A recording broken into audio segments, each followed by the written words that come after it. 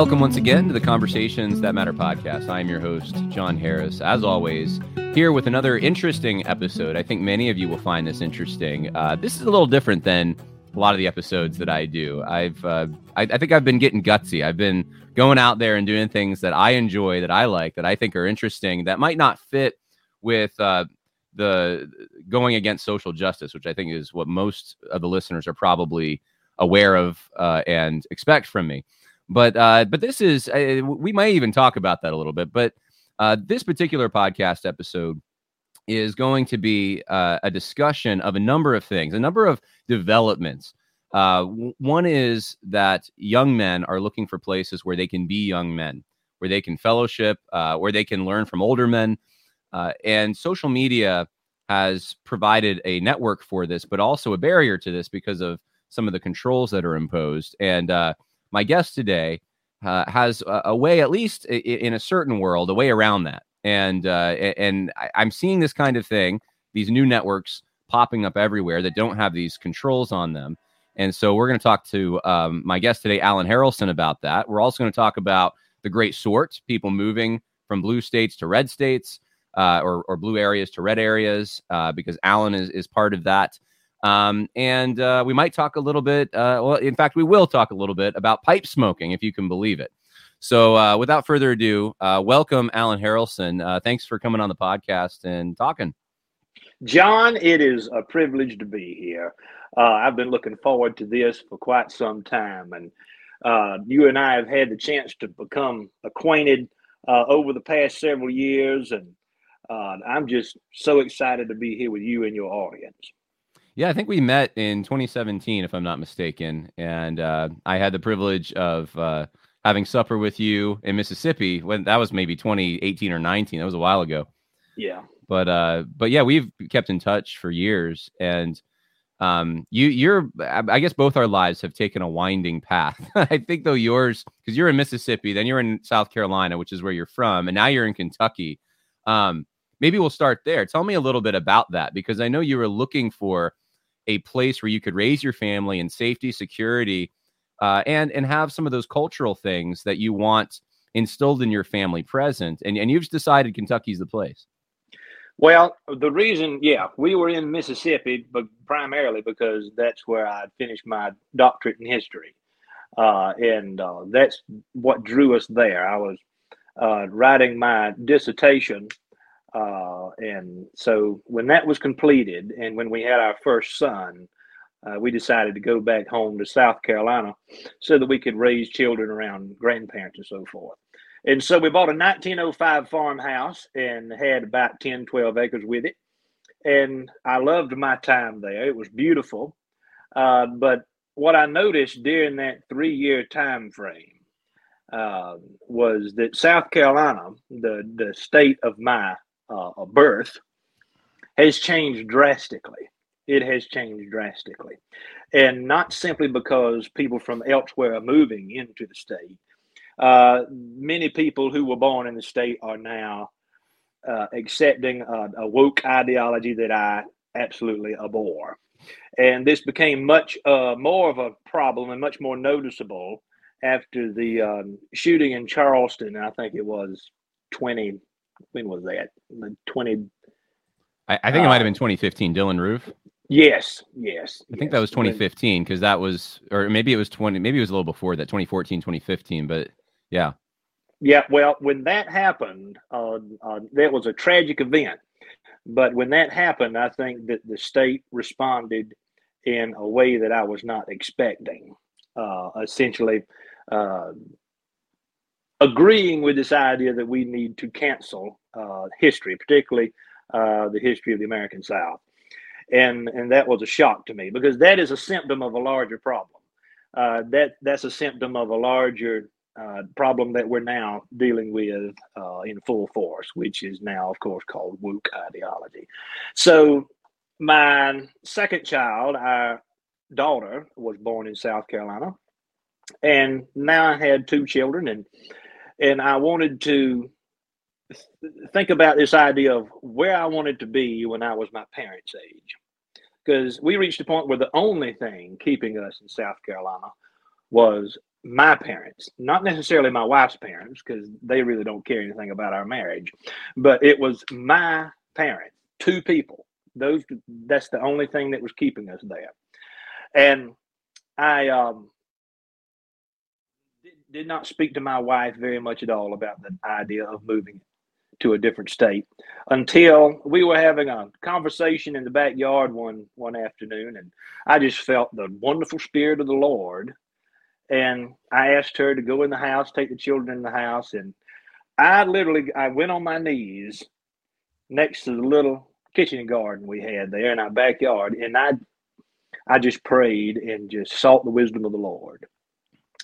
And I probably prayed for 45 minutes to an hour, and I had been dealing with this idea of moving away for some time. And so I went back in the house after that prayer session, and I told Alex, my wife, I said, we've got to move. I don't know where we're going yet, but I know that God's asking us to go in a separate direction. It's not here. And so I began to seek the Lord more about that, and I decided that I wanted to raise my family in a place that was primarily rural, a place where we could buy a large amount of land at a price that we could afford. I wanted to be fairly certain that the politics and the culture of the area was not going to change too drastically in the wrong direction during the course of my lifetime. Now, my children's lifetime, that's a different story.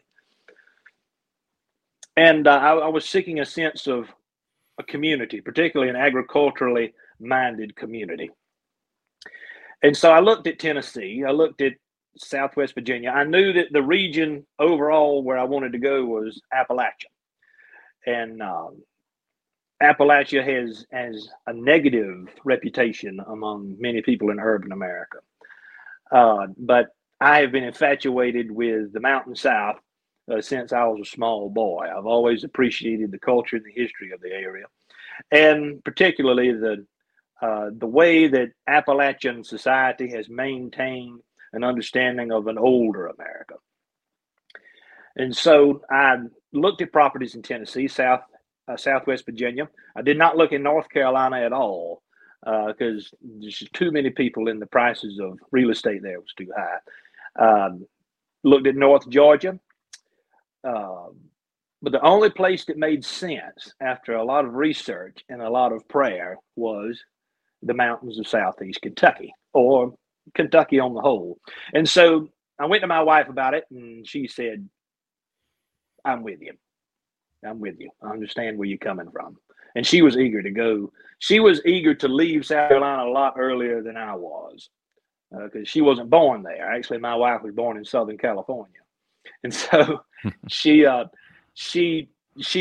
not have the ties that I did to South Carolina, being born there and having family. So a few reasons why. Well, it's a long story. It almost didn't happen.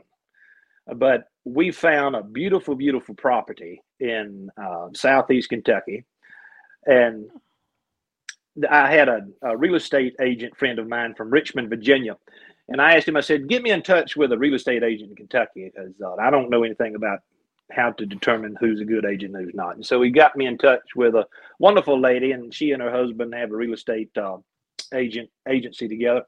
And so I told her what I was looking for. At this point, I was dead certain I would go into Kentucky. And she sent me a couple of properties, and I said, no, that's not it. About a week later, she sent me a new listing that hadn't reached the market yet. And she said, how about this property? And it was 170 acres with a 3-bedroom house.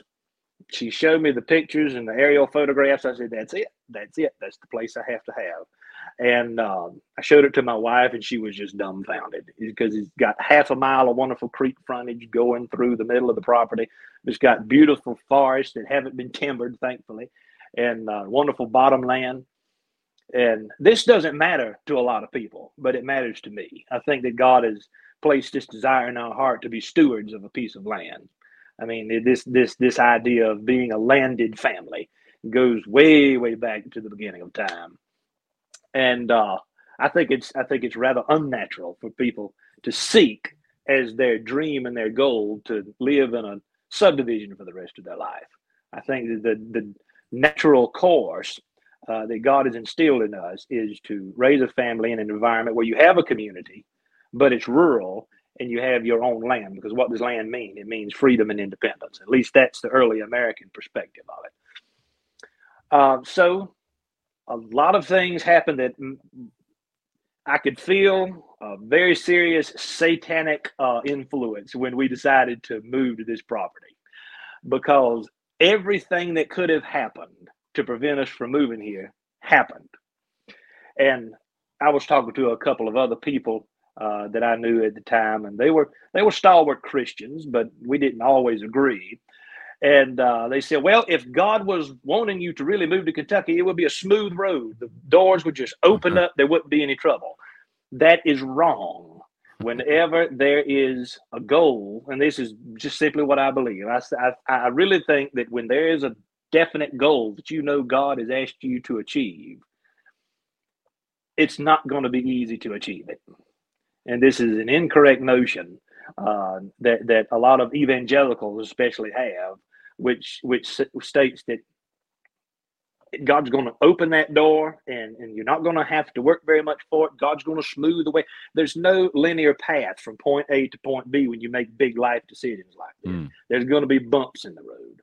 But we finally sold our property in South Carolina and moved here to our new farm in May of last year.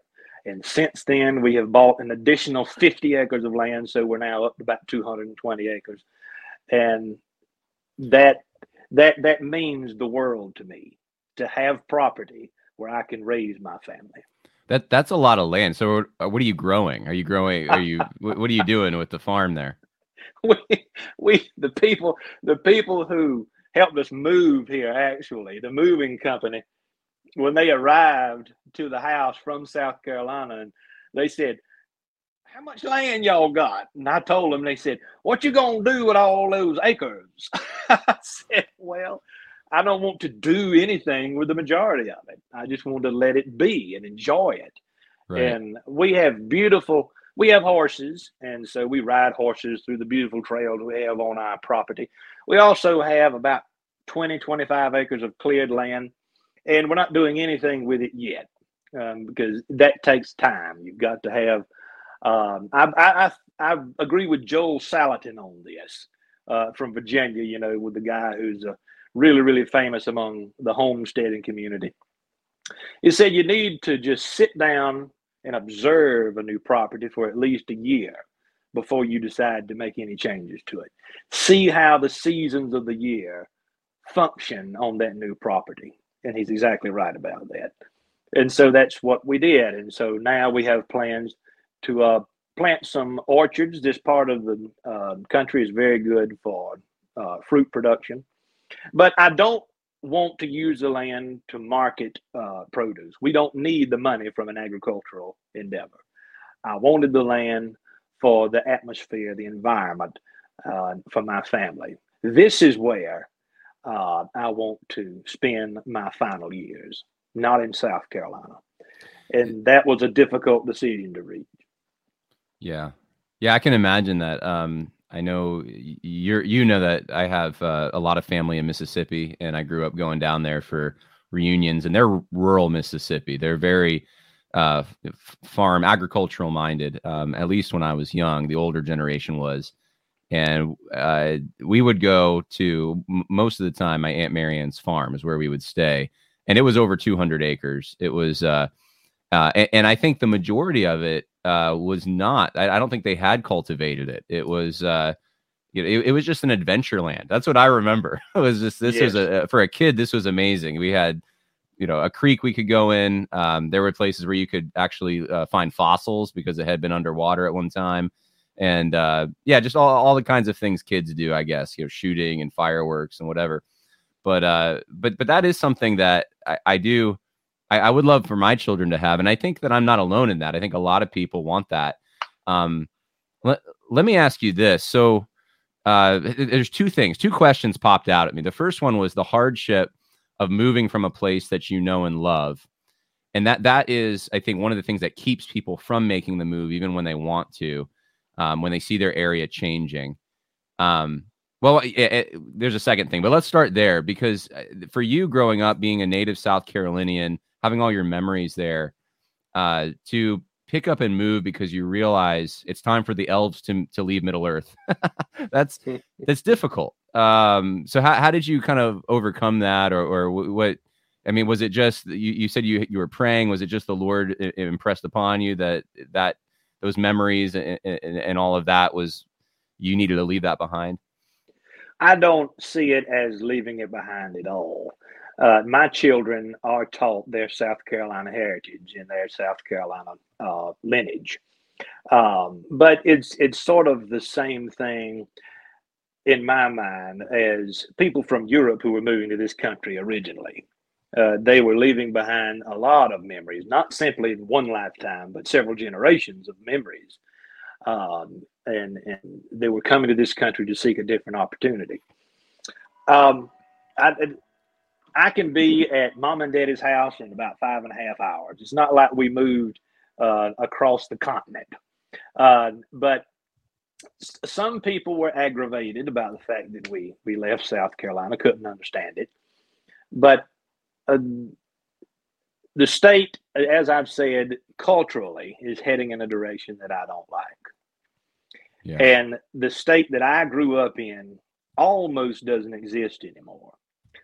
And what I see in this part of Kentucky is a lot of things that remind me of those memories that you mentioned. I am reminded more often of my grandparents and so forth living here on this land than I did in the place where we came from in South Carolina. It's a difficult question to answer. And I think that at the end of the day, I had to realize that being born in one place, I mean, Elizabeth Maddox Roberts, who was a Kentucky writer during the early 20th century, she had a profound quote about this, and I don't recall exactly how she said it, but the gist of it was simply, some people don't really find the place where they are supposed to be until much later in life. It's not necessarily the place where you're born that is where God wants you to remain. It's the place that you'll find later in life because of various and sundry circumstances. And I believe that wholeheartedly. I feel more at home here in the mountains of Southeast Kentucky than I have felt home anywhere. I mean, this is home. We love it. We could not, now that we're here, we can't imagine being elsewhere, if that makes sense. Yeah, no, it totally does. People need to have, it's a leap of faith. It's simply a leap of faith. And a lot of this, if we did not believe in the divine providence of God, I doubt that I ever could have made that step. But I know what you're talking about with South Carolina. Obviously, I didn't grow up there, but I was there maybe a year ago, and I went to Fort Hill to just take some pictures of it. Which, for those who don't know, that's John C. Calhoun's residence at the Clemson University. And while I was there, I could not believe the trouble that I caused just by taking pictures of this historic house. Clemson University, of course, was his plantation. It was donated by the family to the university, to the state, I guess, to form the university. And but now they are very, I would say, disrespectful of that generosity. And the guy who runs the whole entire the Calhoun home, or Fort Hill, came out to me while and all I was doing was taking pictures. I didn't think anyone was going to walk up and say anything, because I thought it's a beautiful home. I can get some good B-roll for some of my documentary work. And he wanted to know everything about me, why I was there. He wanted me to go get approval from an office on campus to even take pictures of the place. It was just suspicion and I had to walk past a booth of these students sitting there, and they had on their table there at the university, Students for Racial Justice, or Christians. I think it was Christians for Racial Justice or something. And I just thought to myself, growing up most of my life in New York, I knew the contrast between where I lived and then where my family was in Mississippi, and I could see the differences. And to see Southerners adopt the same things that led to the ruin of my area is disheartening, because it's just sad. And I think you probably experienced a lot of that when you were there. And so now that you're in Kentucky in a rural area, you're not experiencing that woke stuff then, is what I'm hearing you say. No, not at all. This part of Kentucky, Southeast Kentucky, if you look at the national scheme of things, is one of the poorest regions of the country. And because of that, it's considered to be a place where you do not want to move to. Now, yes, this part of the state suffered tremendously when the timber industry and the coal industry began to move out. But the federal government owns about 70% of the land in the 2 or 3 counties surrounding us through the national forest and so forth. So that's not good in some ways, but in other ways it is. That land cannot be developed. There is no industrialization that will occur on that property. The Forestry Service is planning a large timbering project on that land, which I've been fighting against since we moved here. But I really do believe that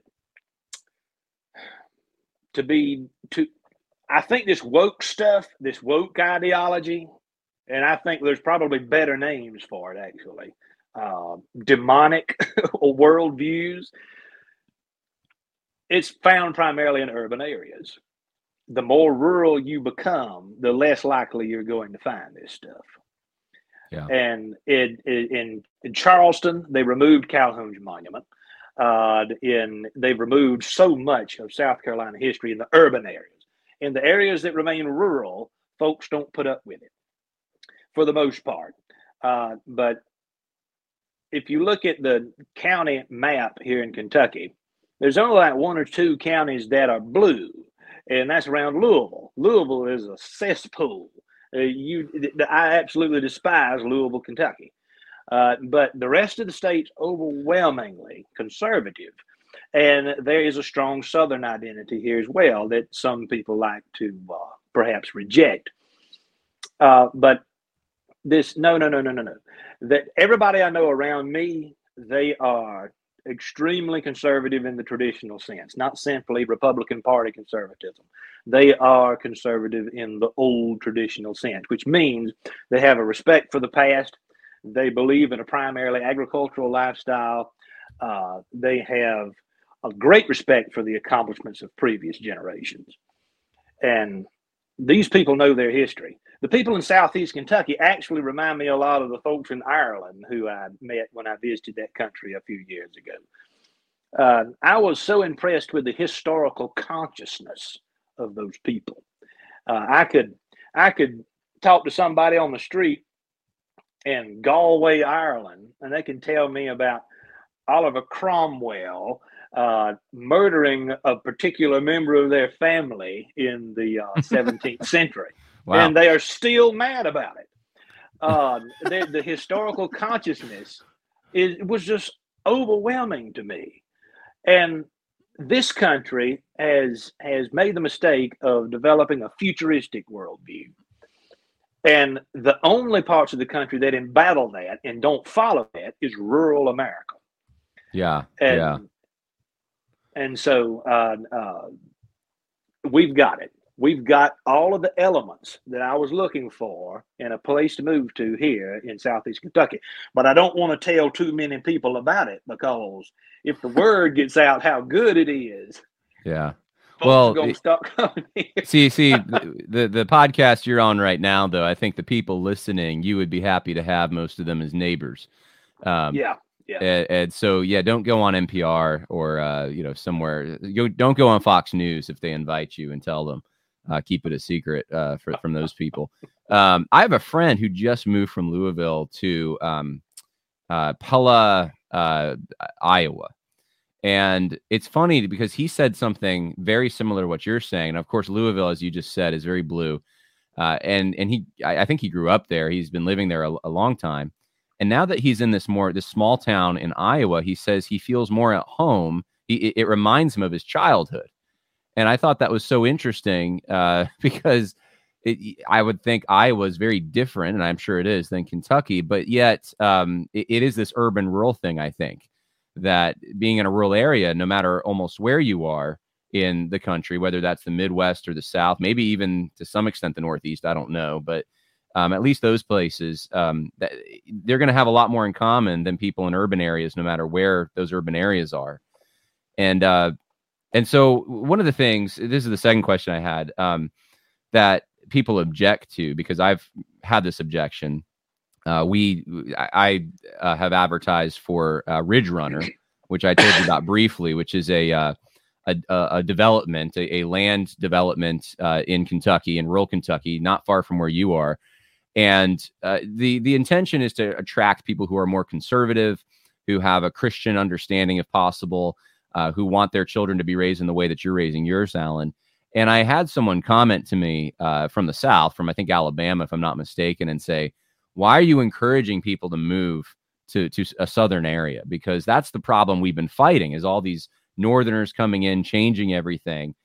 And then I thought of you, and you are someone who moved from an area actually farther south to Kentucky for the same exact reasons. And I'm wondering whether Kentucky is the place, not if a Northerner wants to go there and wants to respect their culture, fine. But maybe it's a place for other Southerners to move to still retain their Southernness. What do you think about that? Well, I have a lot of thoughts about that. Sure, I'll share with your audience a quote that I mentioned to you previously. A good friend of mine in Virginia, when we moved here, he told me that Kentucky is the new face of the old South. And I think that he is probably right about that. A lot of people know that Abraham Lincoln was born in Kentucky, but far fewer people know that Jefferson Davis, president of the Confederacy, was born here as well.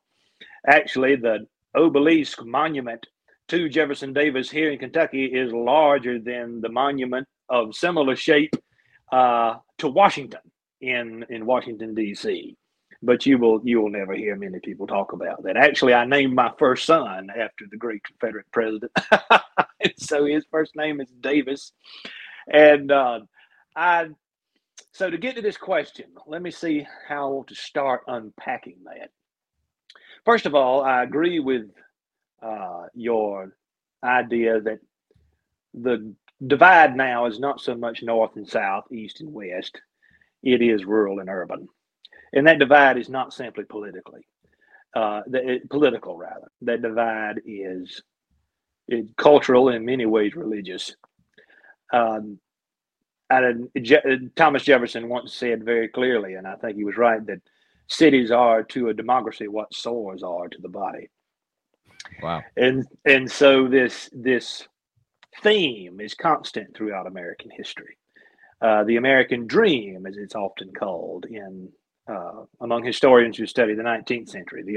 The American dream is to own your own piece of property. And there's a reason for that. The historian Lacey K. Ford from the University of South Carolina once called this country republicanism, small r republicanism. And it descends from a much, much older Greek and Roman way of viewing the world.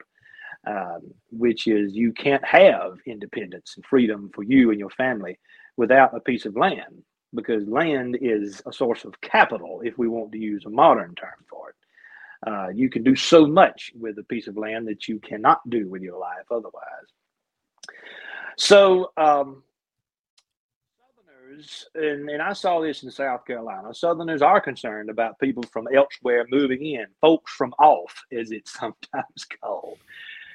But I think that's an artificial dichotomy now, because there are many people in the South who do not have a proper understanding of what the role that regionalism plays in American history.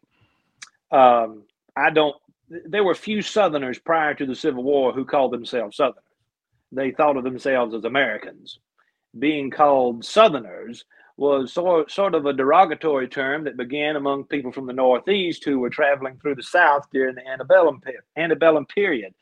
And one of the best books that describes this phenomenon is titled Cavalier and Yankee by a fellow named Taylor. That's his last name. I don't remember his first name. And that was published in the 1960s. And so what he's simply describing about the antebellum period of American history is that when Northerners traveled down south, they thought that it was so different. It was so different of a culture that one of two things had to happen. It either had to be conquered or it had to be assimilated into a New England idea of American nationalism. People are not thinking like that anymore. And it's true that the 19th century lasted longer in the South than in perhaps other parts of the country. And I have studied Southern identity and Southern history for a long period of time. That's what I have my PhD in, is simply trying to understand how the South fits into the larger story of the American past. But what I do when I study history is separate from how I decide what needs to happen with my family in the present. And many Southerners are in a situation where I think there needs to be a better education about how the Civil War particularly fits into the larger story of the American past. The South doesn't begin in 1861. It doesn't end in 1865. There is still bitterness about that conflict, particularly in Alabama and South Carolina, the lower South states that you're mentioning. There's still a lot of bitterness about that.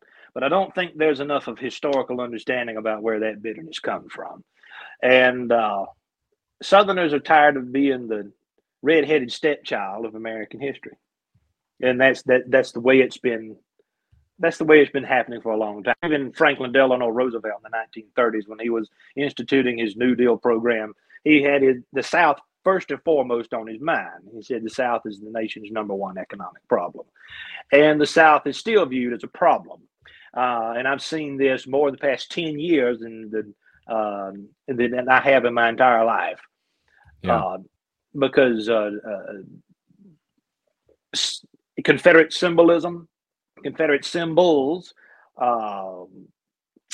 monuments to the Confederate past, monuments to the Southern past, monuments to the founding generation of this country. All of this is now being challenged. And it's almost like we're going through the French Revolution all over again. And there are so many similarities between what's going on now and what happened with the French Revolution. So I don't think that Southerners who are worried about Northerners coming south are worried about the right thing. That's not where the problem is. The problem is this larger satanic, demonic attitude, which teaches that everything that's important begins the day you're born. This secular humanist worldview, which is literally, we can see it before our very eyes. It is literally destroying American history and traditional family values. So I could go on, but I'll stop there. No, I'm sure you could. It's all good. One of the things that I think I've been a little frustrated about, and I haven't really thought about it till just now when you were talking, but I guess behind the scenes, in the back of my mind, this has been the case, is that I experienced this when I first went to a college or a seminary in North Carolina, Southeastern, when there were, at the time I started in 2014, I mean, there's still, I remember one of the guys who worked on campus had a little Confederate flag thing on the back of his truck. You would never see that now. And that wasn't that long ago, but they still had there was a bit of a Southern identity that they wanted to, that I don't know, they were proud of maybe. Enough people were at least. And anyway, one of the things that I thought, my outside perspective coming from a very secular area, now it's a very secular area, at least in the North, was that I didn't want the problems that I saw disrupting my community, affecting places that I thought would be the escape hatches, right? Because then I can't go there to escape from the problems here. And to go down there and to see these people, now these are Christians, right? At least that's their claim. starting to participate in bashing, in almost siding with, in some ways, their overlords to try to destroy their own history and their own identity. It was just disheartening because I knew where that would lead. I knew that that was only the beginning, and that eventually the whole goal of this, I don't even think it's not about North and South. I don't think. You can disagree with me if you think I'm wrong on this, but I think that this is about Christianity primarily. I think that the left, the progressive left, you said demonic, they want to take down Christianity. Where are most of the Christians? They're in the Bible Belt. What's been the moral conscience, about things like gay marriage and abortion and all the things we've seen in the last 50 years or so? It's been in the South primarily where there's been resistance to some of these innovations. And that needs to be stopped because that's where you have Christianity, not just believers, people believing it, but it's institutionalized. You have the culture supports it. Politicians still talk like Christians, even if they're not. And that's got to go. That's forbidden. And so to try to convince people in these more traditional areas, whether that's the South or the Midwest, that their lot is tied in with Christianity, and then to convince Christians who are maybe even living in urban areas or want to, that, look, your lot is tied in with these traditional areas that have been impacted by Christianity, which you might want to look down on. I'm talking about like the Tim Keller types who think the cities, that they look at the city with stars in their eyes. That's been the gap that I don't feel like I've been able to see bridged by anyone. Do you understand what I'm trying to say? Yes, and and I will respond to that with a story from my own past. I was raised in the Church of God, which is a Pentecostal denomination headquartered in Cleveland, Tennessee.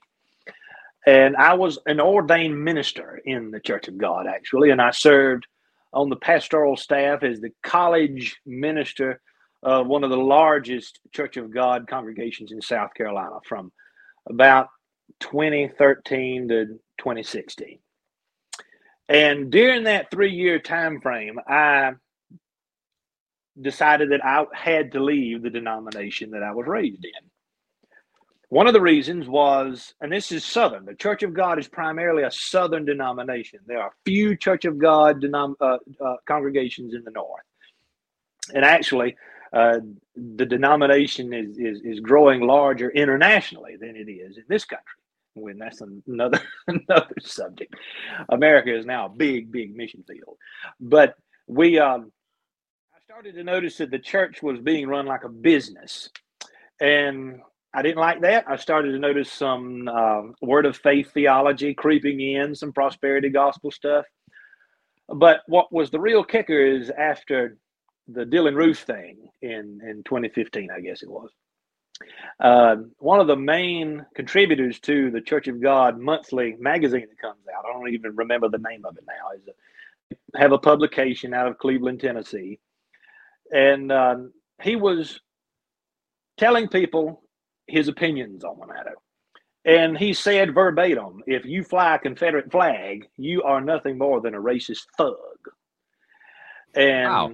And so I wrote him an email. I said, I'm an ordained minister in the Church of God. And I also, at the time, I was working on a PhD in history.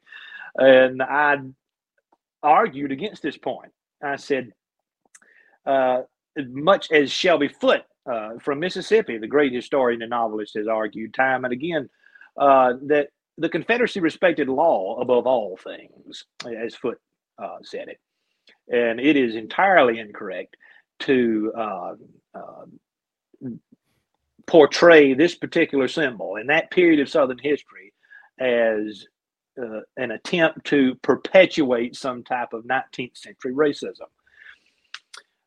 You're missing the point of that period of American history entirely. And so he actually responded with a great apology, and which was great. It was warranted. He did not need to say that. And so there is a great deal of historical ignorance among Christians in the South now. They're not able to see. I mean, some are, but from my experience, which is not vast, it's rather limited. I'm just one man.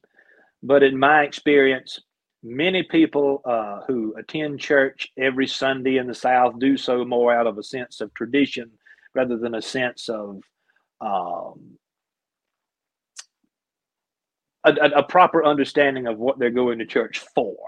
And I don't, and this is an interesting subject. Yes, Christianity is strong in the South. It's historically been called Bible Belt. But I don't think many people in the South are relating their Christianity to Southern history very much at all. I don't think there is a connection there that people are consciously trying to wrestle with, because the historical consciousness is not very strong even in the South. Although I have argued in the past that the South has been and remains a bastion of Western civilization or Christendom in American society. And one of the reasons I think that Southern history is being lambasted and has been lambasted, particularly over the past 8 years, is because when people look at the South, they see the cross. They see the cross. There are good, genuinely good Christian people who live in this part of the world, and they'll give you the shirt off their back. They are kind, they are polite, and there's a lot of people in the South now who are following Christ in a real and personal way.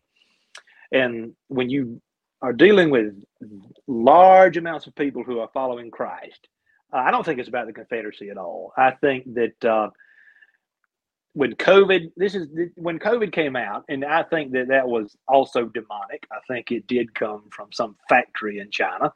I do think that it was used as a source of spiritual warfare.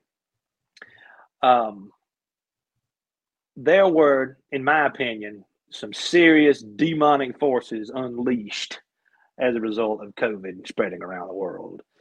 It's the question that matters is not North and South. It's not, those don't matter right now. The big questions that matter is how can we as the church embattle this spiritual warfare. A pastor once told me years ago, we don't fight for victory, we fight in victory. We know how the story ends. That's right. And so all this that's been happening over the past 8 years with attacks on American history, the 1619 project, this notion that American history begins in 1619. These are all distractions. These are all symptoms of a larger problem. And the larger problem is this battle, this ancient battle between good and evil. And it boils down simply to that. So that's one of the reasons I moved to Kentucky. This notion of living in South Carolina for the rest of my life because that's where I was born, that didn't matter anymore. The world is not the same now as it was in 2013, 10 years ago. The parameters and the paradigms that we have to use to make big life decisions are not the same now as they were 10 years ago from a cultural and political standpoint. Spiritually, they've never changed. Right. But the culture and the politics of the country is so contested now. There is so much division in American society. I wanted to be in a place where I could live around people who shared a similar worldview to mine. And that was getting increasingly hard to do in South Carolina. It's getting increasingly hard to do in many parts of the country, not simply the South. So, yeah. Yeah, it's funny because people from New York move to South Carolina and they think, oh my goodness, this is so much better. It's so Christian. And you're moving out of South Carolina to Kentucky. I can't believe how long we've been talking. We've been talking over 40 minutes now. I need to get to the two other things that I wanted to talk to you about, at least one other thing. Let's talk about the Pipe Cottage a little bit because, and this fits in because not only have you moved, but you've also moved digitally. You've moved off of YouTube, and I know you had some very popular videos on YouTube. Well, no, I'll correct you there. I went back to YouTube, and so we can talk about that if you want to. You did? I thought that you moved off of YouTube. No, okay. No. I did, but that was a drastic mistake. And okay. And the reason for that, I talked to some people who I trust and I admire, and they made some good points. And even when Jesus was living on the earth, he used Roman roads and he lived in a Roman environment. He had to use the tools that were available to him. And so I went back to YouTube, and and that audience continues to grow. That said, most people who follow me on YouTube don't like YouTube either. It's just what we have until something better comes along. Well, same. This is going to broadcast on a number of places, including YouTube. So, all right. So anyway, though, you still did. I think my larger point still stands. Though you did create your own platform, your own social media not a. Just so people understand, this isn't a page on other social media websites. You created your own website, your own platform, called the Pipe Cottage, and I think you did that about a month ago. So it's been pretty new. How many people are on the platform? We have well over 2,000 now. Wow. Okay. And growing. And that's so it's called Pipe Cottage Social, pipecottagesocial.com. We also have a website, pipecottage.com, where I have videos and I have articles on there about various and sundry things. But yes, my wife is a tech genius. I could not have done this without Alexandria. My wife has a marketing agency. She designs websites for people. She knows computer coding. This is not something that the average person can do. Actually, if you wanted to create an app for your own business or your own endeavor, that costs several $1,000s. Right. She did it herself, and so I have that blessing. But yes, we have an app now, and what I wanted to do was I did remove myself from Instagram and Facebook. I'm not on those two social media platforms anymore. I did go back to YouTube, but I refuse to go back to Instagram and Facebook. I still despise Mark Zuckerberg, and I very much think that Instagram is unhealthy in a spiritual manner. You get sucked into it. You're just sitting there moving up and down on your screen, and Facebook too, and and most of it is just trash. You're not really seeing anything that's of value. So like many people in my generation, I have grown to appreciate where social media can excel and what it can add to one's life. And so I and my wife, we created our own social media platform, and we removed all the trash. It's very user friendly, and there are some excellent people who have decided to join this. And there's different groups in the platform. You've got groups for people who want to talk about art, who want to talk about music, and of course, most of them are pipe smokers. This is, but I will say this: I sincerely believe that the Lord has used this endeavor as a vehicle for something bigger, a vehicle for even a ministry of sorts. Because I get emails almost every day from people who are wanting to reach out to me and talk about spiritual matters, not simply pipe smoking. And why pipe smoking? Well, it's people who are drawn to pipe smoking are not the same type of people necessarily who are drawn to cigarettes. And I've found that most people who smoke cigarettes do so to get a nicotine high. Most people who are smoking pipes are looking for a connection to a bygone era. And these people know about C.S. Lewis. They know about Tolkien. They know about G.K. Chesterton, all of these wonderful Christian writers from the past 100 and 150 years, who also wrote essays about their tobacco habits, which involved either cigars or pipe tobacco. And C.S. Lewis was a long-standing pipe smoker. And so there is this wonderful milieu, this mosaic of people who are interested in the pipe and the traditions of pipe smoking, but they're at the same time interested in history, in religion, and the beauty of this life that God has given us. And so Pipe Cottage Social has actually turned into a way for all of these elements of humanity to come together, and people have really enjoyed it. The feedback has been phenomenal. And we have, in fact, created our own social media community, which has nothing to do with Facebook or Instagram. It can be done. And actually, my wife is creating different social media platforms for other people who want to create their own communities. This is not just us. There are a lot of people who want to do this. And I think that's the answer to getting rid of Instagram and Facebook, is having many, multiple localized social media platforms. If you're interested in this topic, here's a platform for you. If you're interested in this worldview, or you want to learn more about people in that community, there's a platform for you. It doesn't need to be centralized in one or two platforms. That's a really interesting approach to this, because most of the other approaches I've seen from conservatives have been, we'll create our alternative to Facebook. So you have Truth Social and Getter and what was the one, Parler, that they kind of canceled, right? Yeah.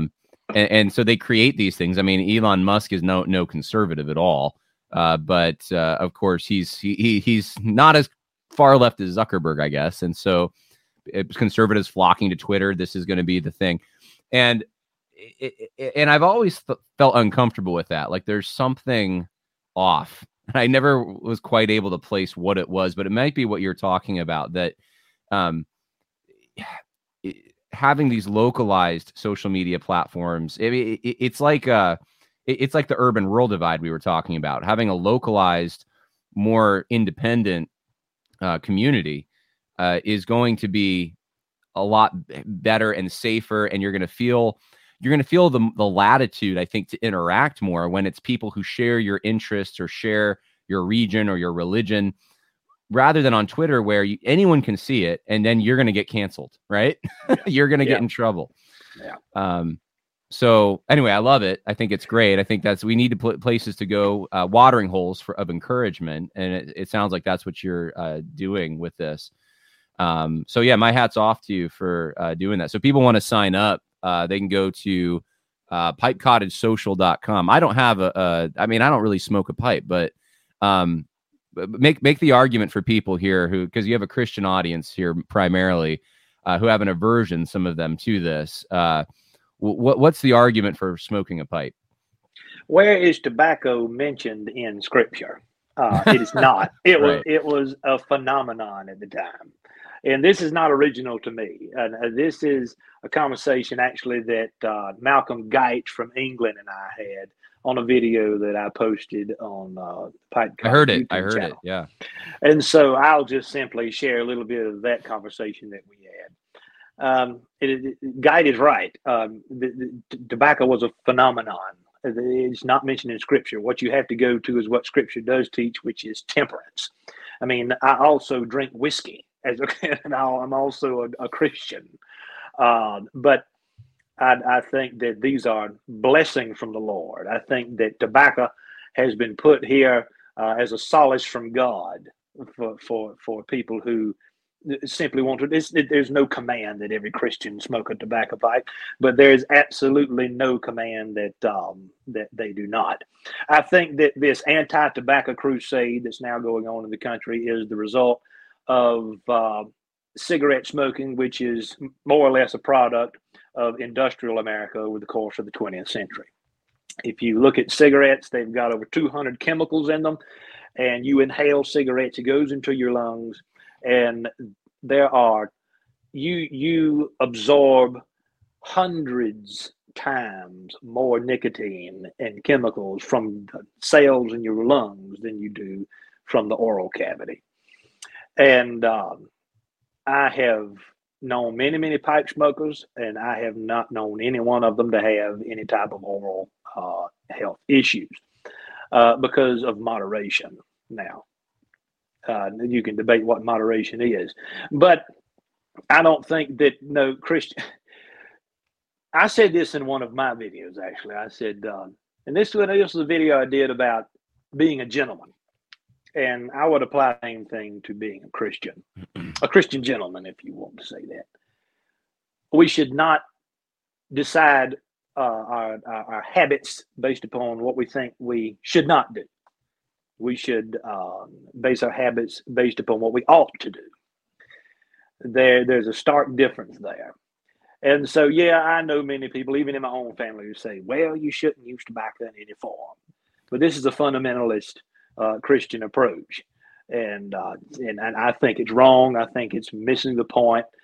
I don't think that's really an important question at all.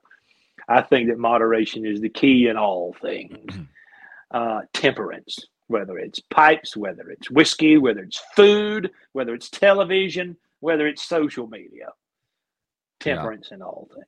It's interesting. I was at a Lutheran colloquy a few weeks ago in Wisconsin, and these are a bunch of Midwestern Lutherans, German Lutherans, and in between the sessions, they were always grabbing the whiskey or whatever they had there. I guess they had a lot of beer, of course, and I just thought to myself, man, in the Baptist circles that I've more or less grown up in, some fundamentalists, some Baptists, some just non-denominational, but it's all kind of Baptist.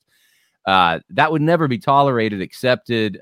They would look down on that. But these were my brothers in Christ, and they were, as you say, practicing moderation. There wasn't any. I didn't see anyone getting drunk and outside of their own mind, and in an interesting way too.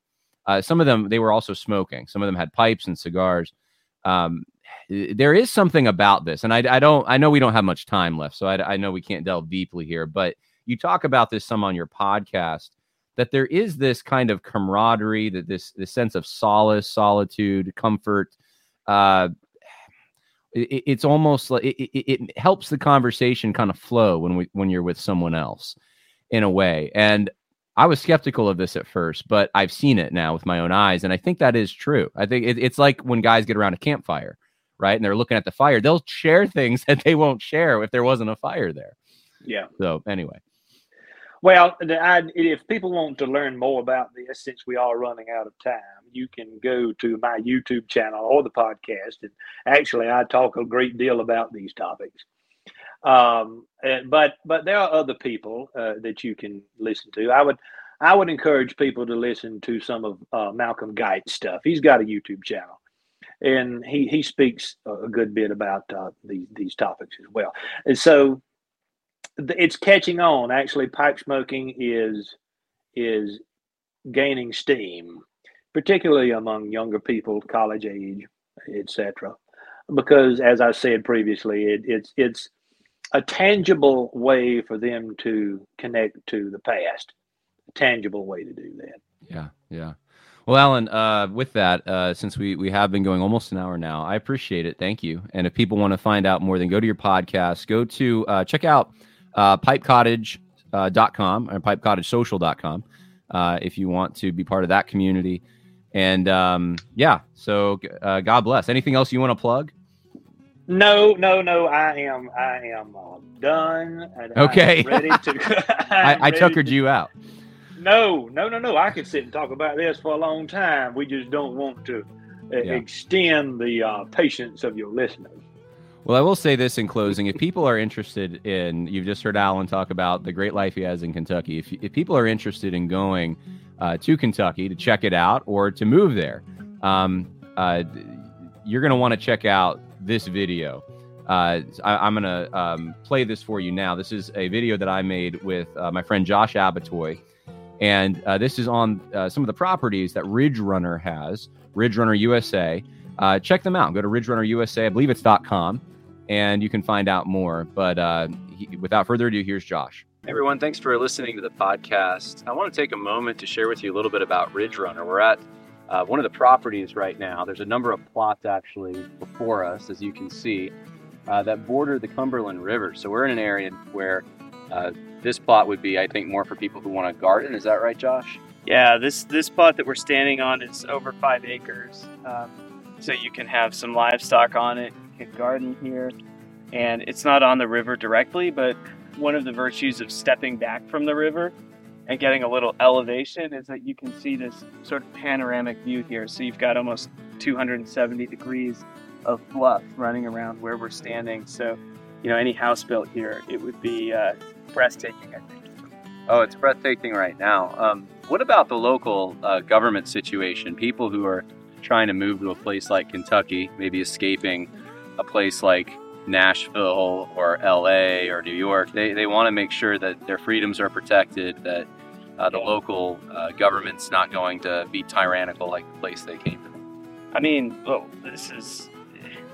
the local government, you don't think much about the government. I mean, you don't get taxed very much. You don't interact with them very much. There's not a lot of crime here. You don't need to interact with the police very often. People govern themselves out here to a large degree. You're in the country. People out here are great. They take care of themselves and they take care of each other. And the government is pretty far away in a lot of ways. You don't think about them in your daily life. It's all, of course, this whole area is deep red, very Republican, low crime, all of that, like you can imagine. But even more than that, people govern themselves out here. It's country living. You learn how to fend for yourself and take care of your neighbors, and they take care of you. Now, you obviously have a vision for all of these plots being filled, Lord willing, with Christians who are of like mind and faith, want to build a community together that's all the things you just talked about, low on crime and honoring the Lord and their social arrangements. Is this going to have like a neighbor? Like some communities have like rules, right, that the community must abide by. Or have you thought of any of that? Or yeah, I mean, look, there's going to be some really basic rules, like you have a lot of places. Some basic rules about not leaving a bunch of trash out in your yard, things like that. Don't make a nuisance. So we'll have some of those rules in place. We can't discriminate in who we sell to, and we don't do that. But we do hope that the community that grows up here is a very high trust, virtuous community, the kind of community where you don't need to lock your door, where you don't need to, worry about your kids going and playing next door and coming back trans. Just, a community of people who have traditional values, who want to live out in nature, and get back to a more natural way of life.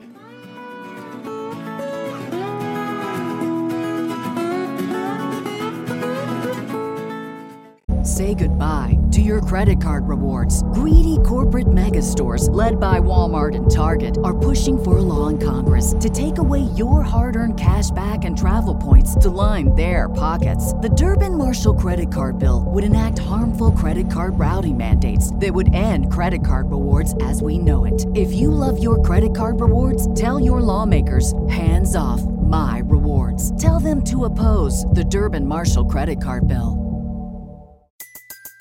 Everybody in your crew identifies as either Big Mac Burger, McNuggets, or McCrispy Sandwich. But you're the Filet-O-Fish Sandwich all day. That crispy fish, that savory tartar sauce, that melty cheese, that pillowy bun. Yeah, you get it. Every time. And if you love the Filet-O-Fish, right now you can catch two of the classics you love for just $6. Limited time only. Price and participation may vary. Cannot be combined with any other offer. Single item at regular price. Ba-da-ba-ba-ba.